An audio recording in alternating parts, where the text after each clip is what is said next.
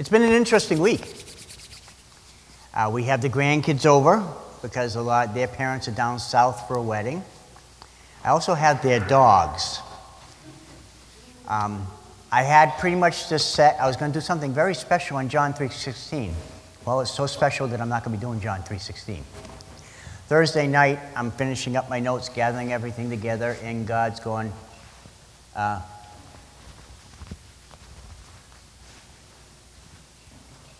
I want you to go somewhere else. So I'm going somewhere else. Where's my title? My title. Nope, that's not. Right, but I'll let you know when the first verse. The title is Sticks and Stones. Ever hear that old saying, sticks and stones may break my bones, but names will never hurt me? Has anybody ever said that and heard that? I wish that was really true. I've taken many beatings in my younger days, survived a lot of different confrontations, but the ones that oh, wait a minute, they're supposed to go to junior church? Oh, I'm sorry, junior church. I'm new at this, I don't know. I took you literally, there was no announcements. I'm sorry. Kids are dismissed to junior church.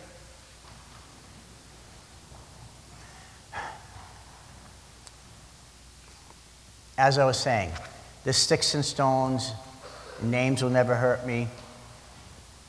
I don't know. If it means getting beat up again, I'd rather get beat up again than take some of the insults and the names that people had used and flung at me as a young man. They were deep and hard.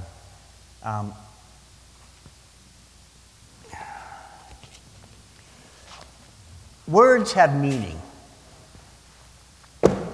They have power. They can bring you up to the highest highs and joy, and someone says, I love you. Or they can bring you down to the lowest lows. I don't love you. Even the smallest words can change the meaning of something that starts one way and goes another. Little words like it, or, and but. Ooh, but's a good one, because that one's... It can change the whole meaning. It can change the whole flow of a conversation. It can change the whole flow of a discussion.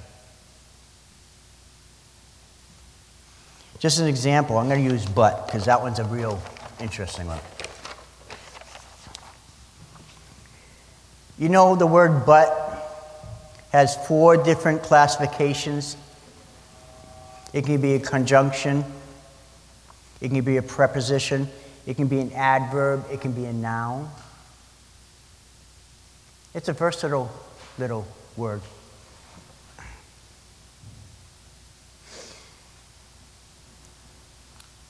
And you have to be careful. I always trigger on when I hear but. I heard what you're saying, but.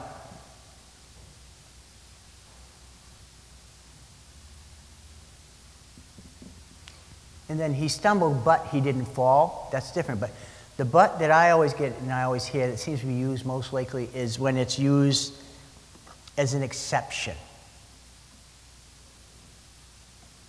I care about what's happening to you, but it's basically that just negates everything that was said beforehand. And we're not even getting into the words that can be used if used improperly.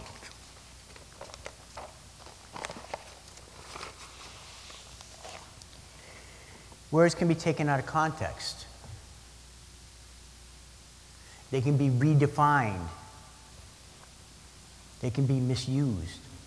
Now, there was a famous during the Inquisition, there was a famous inquisitioner, if you want to call him that. Basically, they tortured people. During the Spanish Inquisition, said that I can take any 12 words out of context and convict them of heresy.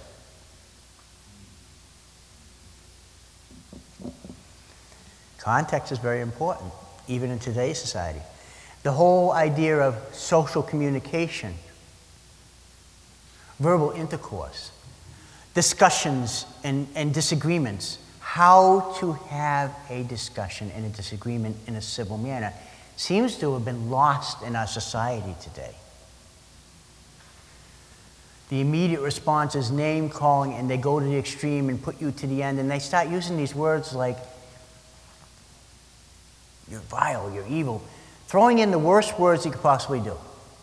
We've seen it in the media. Now, I'm not going to say who said this, but this is a quote. Destruction of property is not violence.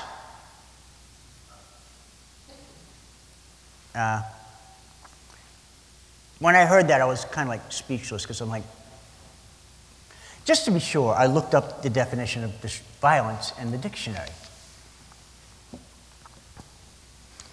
As a noun, it says behavior involving physical force intended to hurt, damage, or kill someone or something. It's also strength of emotion or an unpleasant, destructive nature's force.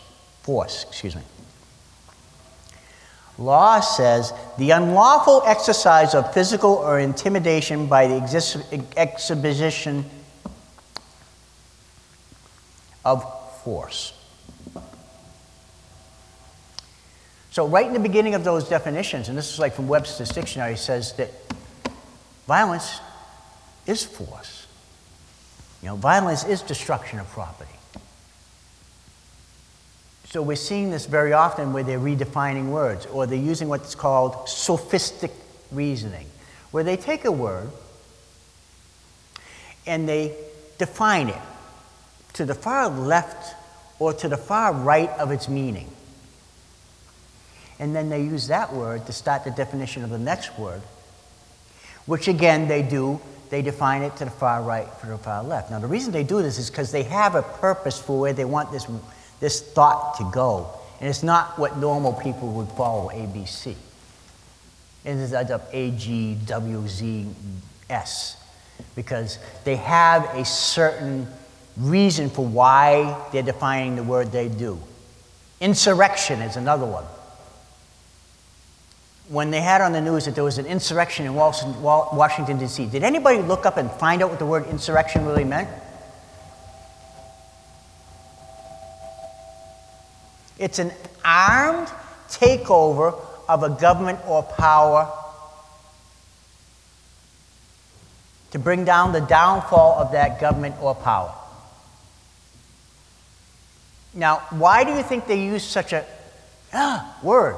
Because they want people to get emotionally coiled up. They want people to get emotionally upset. So they don't think about what's actually being said. They don't think logically.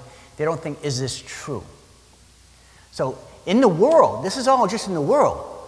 Words can be vicious. They can be powerful. They can move you. They can move people.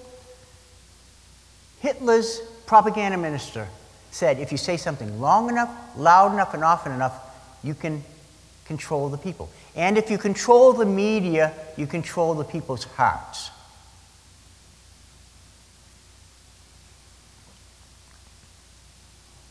That's just in the world.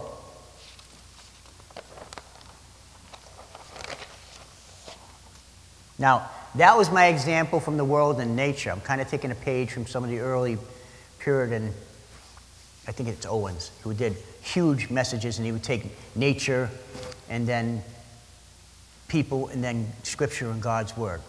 Well, now this is the part B. This is Scripture. How much more powerful and rich is the Word of God in our Bible? And people say, well, I've had two big arguments with I call them disagreements with my father before he passed. Now, my father was a Methodist minister. He went to BU. He got his bachelor's in theology.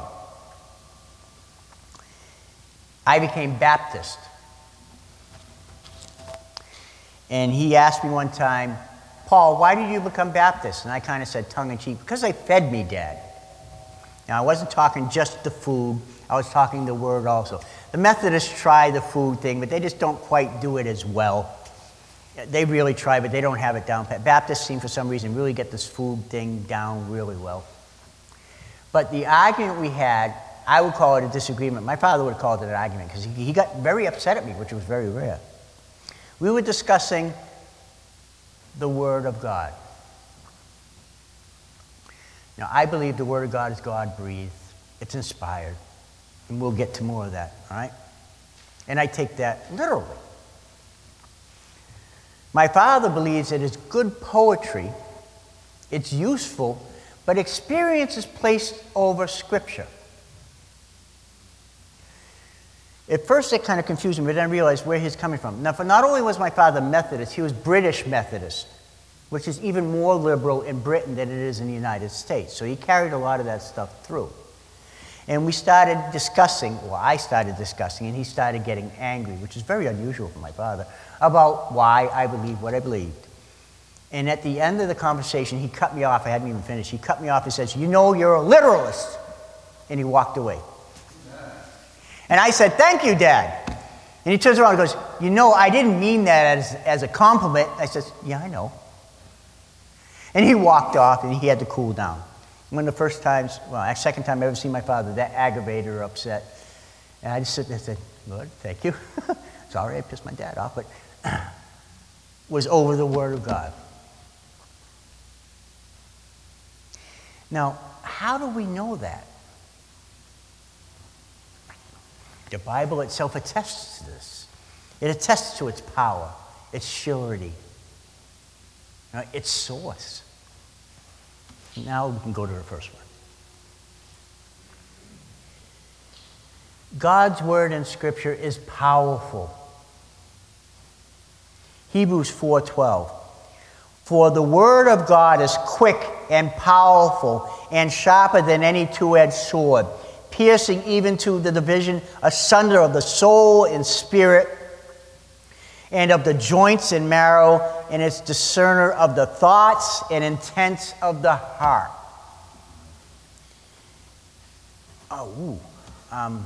That doesn't leave much space for much anything else, right? Now, I had done years ago a message on Hebrews 4:12. This is where I got the scary sharp from, and people here remember what scary sharp was. The word double-edged sword was, at the time, what was the most common thing they would have seen? It would have been a sword, and the soldiers kept them sharp, and they well knew what a sword could do. Here it says, it is sharper than any two-edged sword. Sharper than the sharpest you can think. All right, I'll revisit my scary sharp just for a minute for those who don't know it. I've sharpened my own cutlery. I used to make my own cutlery. When I got it to what I called my right sharpness, the test was to bring it up to my arm and shave some hair off my arm. Well, when I got it to scary sharp, as I brought the blade to my arm to the hairs would leap off before I even touched them in mortal fear. That's scary sharp. Well, the Word of God is sharper than that. It's powerful. It can separate our soul and spirit. It can take our joints and marrow apart and all our ligaments. And not only that, it's a discerner. That means it knows our thoughts, intents of our heart.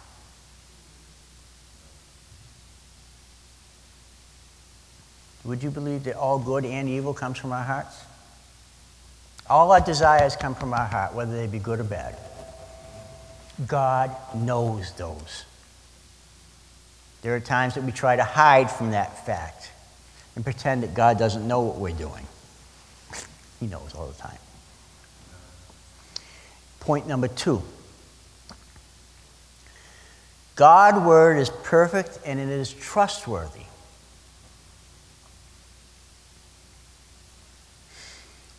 Second Samuel 22:31. As for God, his way is perfect. The word of the Lord is tried, and he is a buckler to all them that trust him. Now, if God is perfect, what he gives us in his word is perfect. It says his word is tried. That means it's been tested, proven, and shown that it is trustworthy, invaluable. God doesn't lie. He doesn't change his mind. All these things you can find in God. God himself, his character is revealed through his word. Some religions say you shouldn't try to find out what God is and what his character is like because it would be blasphemy to even try to know him. But we are blessed in the fact that he has revealed those characteristics to us in his word. His holiness, his righteousness, his omniscience, his omnipresence, his omnipotence, all the lovely omnis. Basically means he knows everything. He's all powerful. He's in all places at all times. There's nothing you can do to pull the wool over his eyes. He shows us his character of his love, his kindness, his mercy, his grace, his righteousness, his holiness, his righteous anger. See, God, unlike us, cannot violate his own character. That's the only thing that God can't do. He's not going to let one of his points of his own character violate or overcome one of the others. God is love, yes, but he is also righteous. He is also holy. And that's why he gave us Jesus Christ. Amen. Because none of us can meet his level, his requirements of being holy, being righteous. 3, God's word is true and unchanging. Now, I had a little problems with this because I couldn't find the exact verse I was looking for, but I will try to show it to you. I mean, in the end of Revelation, it says, not one piece of this will be changed. But I didn't use that verse. Now, this is Christ speaking.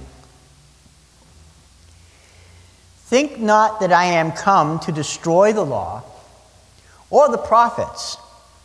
I am not come to destroy, but to fulfill. For truly I say to you, till heaven and earth pass, one stroke or one pronunciation mark, or jot or tittle, shall in no ways pass from the law till it be fulfilled.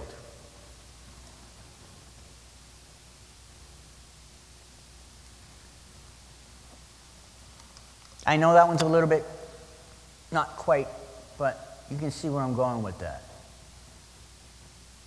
God is unchanging. His character is unchanging. He's truthful. He is reliable. We can look at the Word and see those characteristics in Him.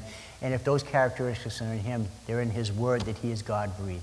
He's inspired.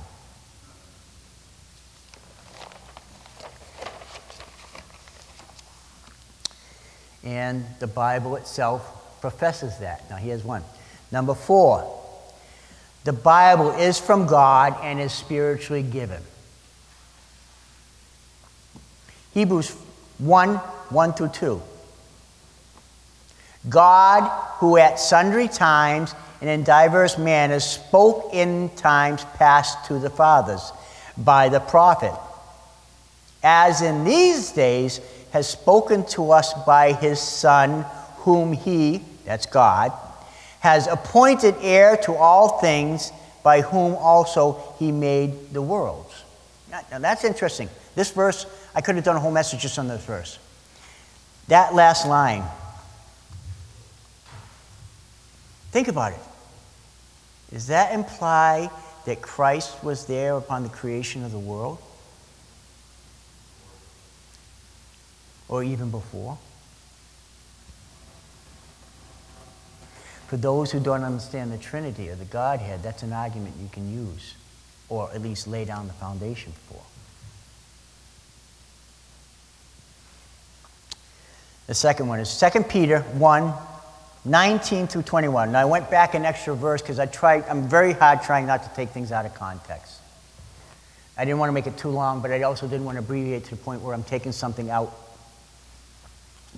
So starting at 19, we have also a more sure word of prophecy, whereunto you do well that you take heed, as to a light that shines in the dark place until the day dawn, and the day star arises in your heart. This is a key one. Knowing this first, that no prophecy of Scripture is of any private interpretation. For the prophecy came not in old times, but by the will of man, that's in the old times, And they didn't even come that way. But holy men of God spoke as they were moved by the Holy Ghost.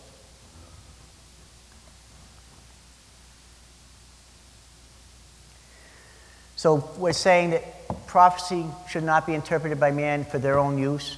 And when it is prophesied by holy men, it was given to them by the moving of the Holy Ghost.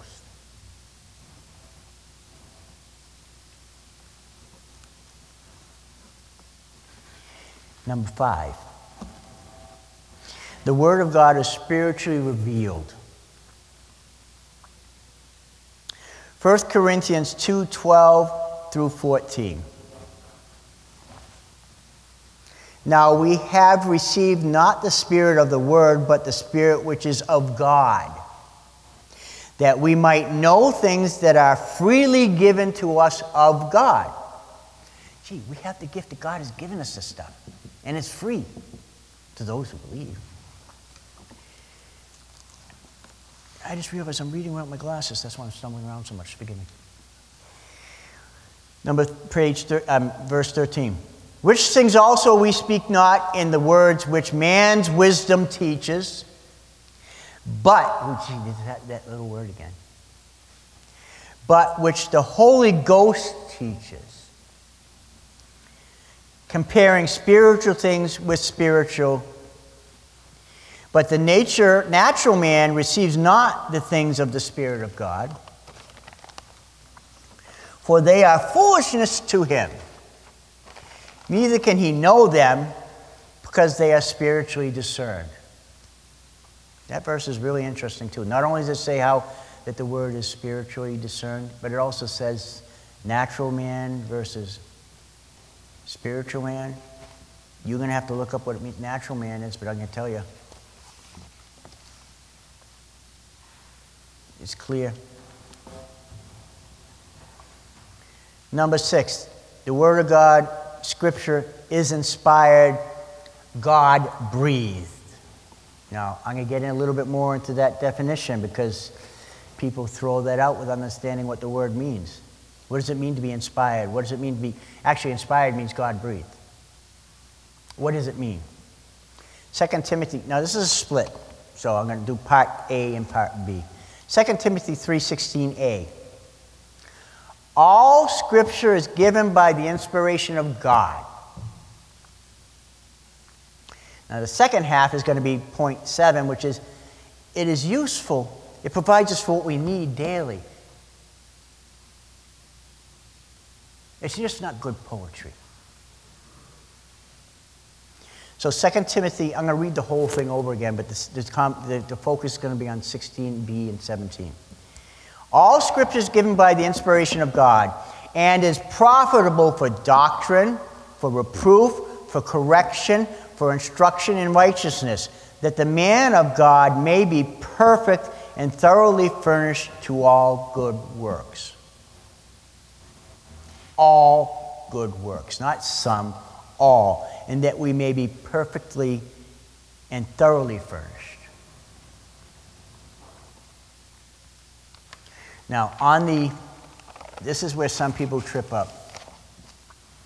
What it means to be inspired or God-breathed.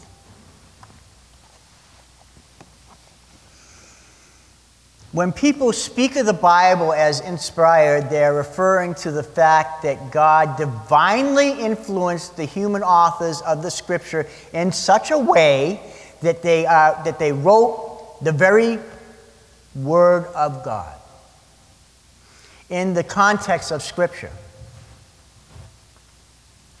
The word inspired simply means God-breathed. Inspiration means the Bible truly is the Word of God and makes the Bible unique among all other books.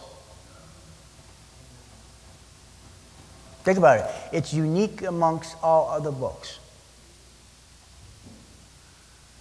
Other religions cannot claim, or they can, but they can't support it, that their book is God-breathed or God-inspired. Confucianism, Buddhism, we're all based on men.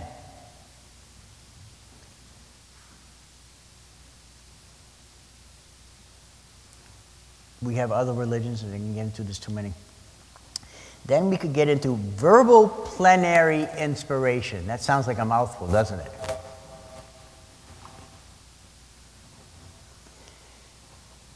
Means the inspiration extends to the very words themselves. That's the verbal part. Not just the concepts or ideas, and that in its in its inspiration extends to all parts of Scripture and subject matters of Scripture. And that's the plenary part. So does that mean that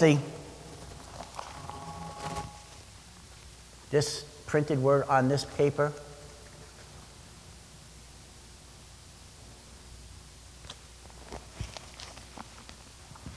I think it's the part where it says the concepts and ideas. And so not only is it the wording, it's the concepts, the ideas that's inspired.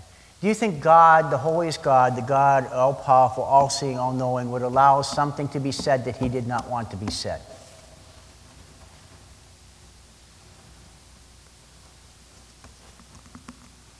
Now, my father believed that a lot of the Old Testament and a lot of the New Testament was allegorical. And I think this is where the argument started, because I believe as we were talking about Jonah, I said, no, Jonah was literal. It says, well, nature and science-wise, how could a man be swallowed by a whale or a big fish and survive?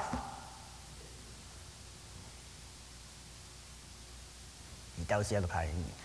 I said, but then you're leaving out the power of God. This is something that God instituted and happened, and he can determine anything he wants. Whether you have problems believing it and conceptuating it in your mind, whether science doesn't jive because you have a slanted view. And then that's when he went off.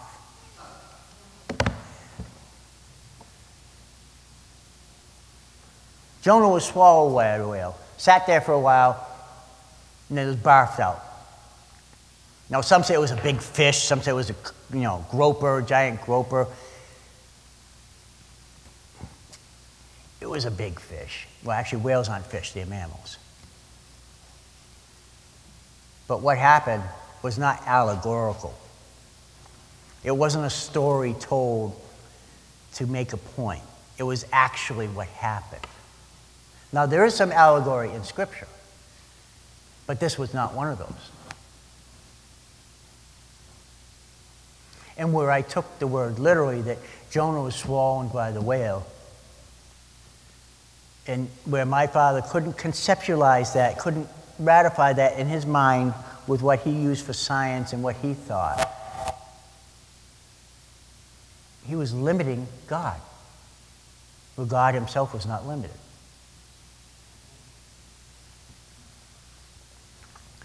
Now, depending on what version you read, I like the old King James for reading, because I love the rhythm, the rhyme to the words, the flow. I love the Old Testament, and I especially love Proverbs, because I love the version of what they call Hebrew poetry.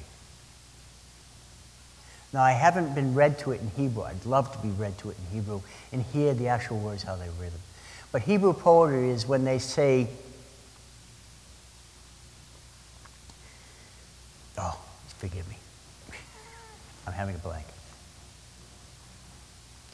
Trust in the Lord with all your heart. This is not Proverbs. What is it? Forgive me. Trust in the Lord with all your heart, and lean not on your own understanding. What is that? That's a two-sided coin. What to do, what not to do. A hasty man exalteth folly, but he who is slow to wrath is of great understanding. The not to do. Hasty. And it's telling you it's folly, because if you be hasty and angry in the context of that verse, you're going to get into trouble. You're going to have folly. But if you're slow to wrath, it says you have great understanding, which means you've taken your time, you've taken the breath, you've counted to 10, whatever you had to do, and you don't let your mouth spew what your brain and heart is thinking.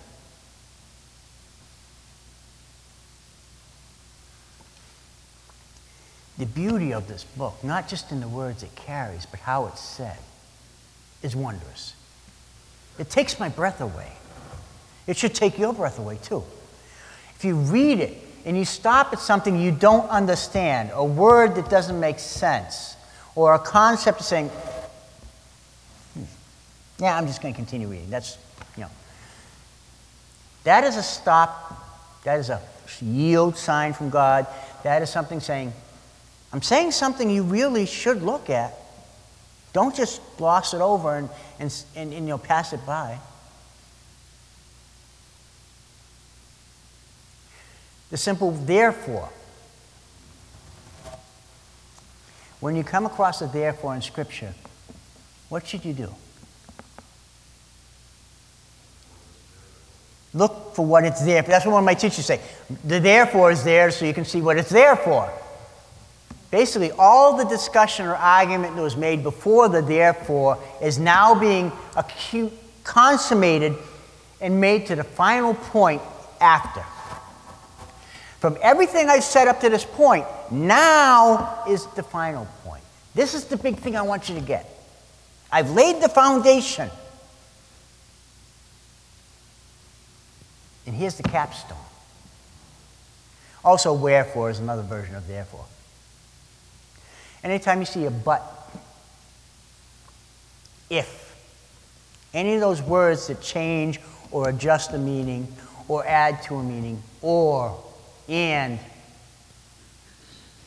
these little words can take your reading of the word to a new level. If you stop for a moment and say, what is that there? Why am I, what? All right, and what? He's adding to something. What did he just add to? Did I just gloss over the first part and not get it?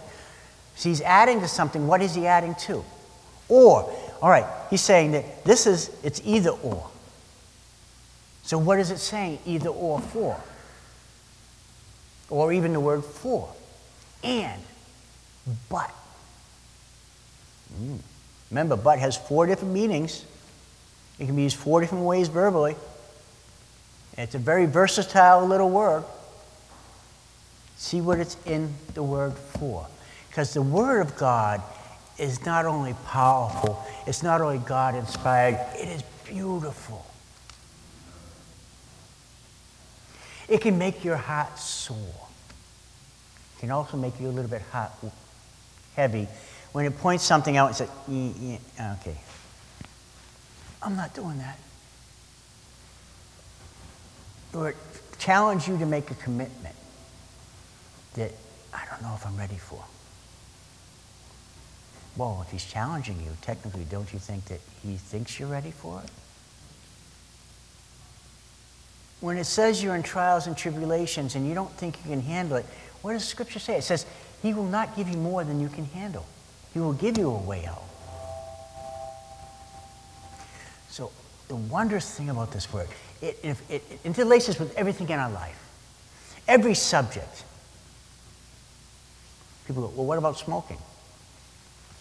Okay, it doesn't say smoking in the Bible. But there are concepts and ideas about how we should treat our body. What about self-defense? Well, I've been challenged on that one a lot because I'm part of the security group. Yeah, it's there. You just have to look for it. You have to understand and know what you're looking for.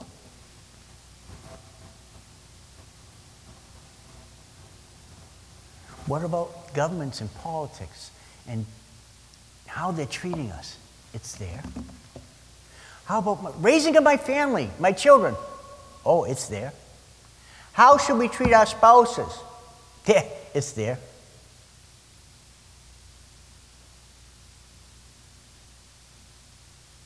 When it says, I'm misquoting this too. Husbands, love your wives. Wives, obey your husbands. Why is that given? Women have no problem loving their husbands. That's not their problem.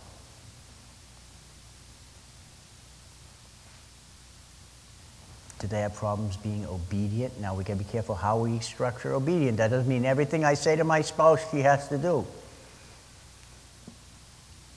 But having the attitude of obedience, listening to your husband, and even sometimes when he's wrong, as long as he is not violating Scripture or some moral predict, that you still need to go along with it. And a lot of times afterwards you say, I told you so. That's not biblical. Husbands, interestingly, why do they say love your wives? Do we have problems being, do what I say? No. Do we have problems being authoritative? No.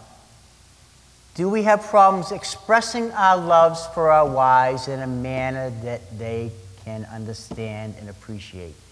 Yes.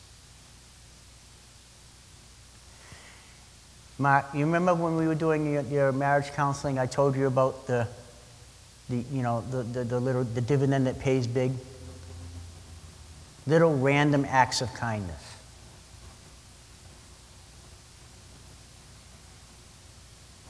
Things to show your spouse you love her. You can say it, but you need to show it too, so that your actions align with your words, and your words align with your actions. And that's in the Bible. Love God with all your heart, all your soul, and all your being. That doesn't leave any headroom, does it? If you love me, you will obey me. It's all here. From our relationship to our spouses, relationship with fellow man, relationship with our government, our families, to God.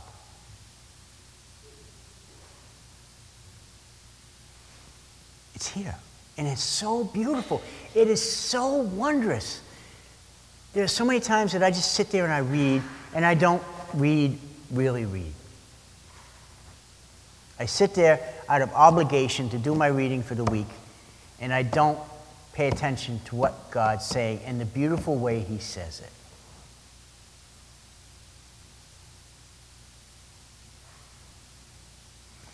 We are so blessed.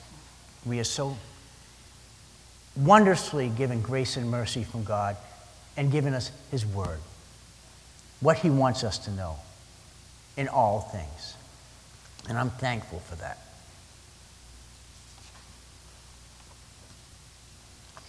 And that's the end of my message. Hopefully I didn't go too long or too short. I was very worried. As I said, this was not where I was going when I started this. When Roman asked me, I said, oh yeah, I got something I'm working on. That's in another file now for another time. Hopefully this has been a blessing to you, because it's been a blessing to me. And I thank you for your time.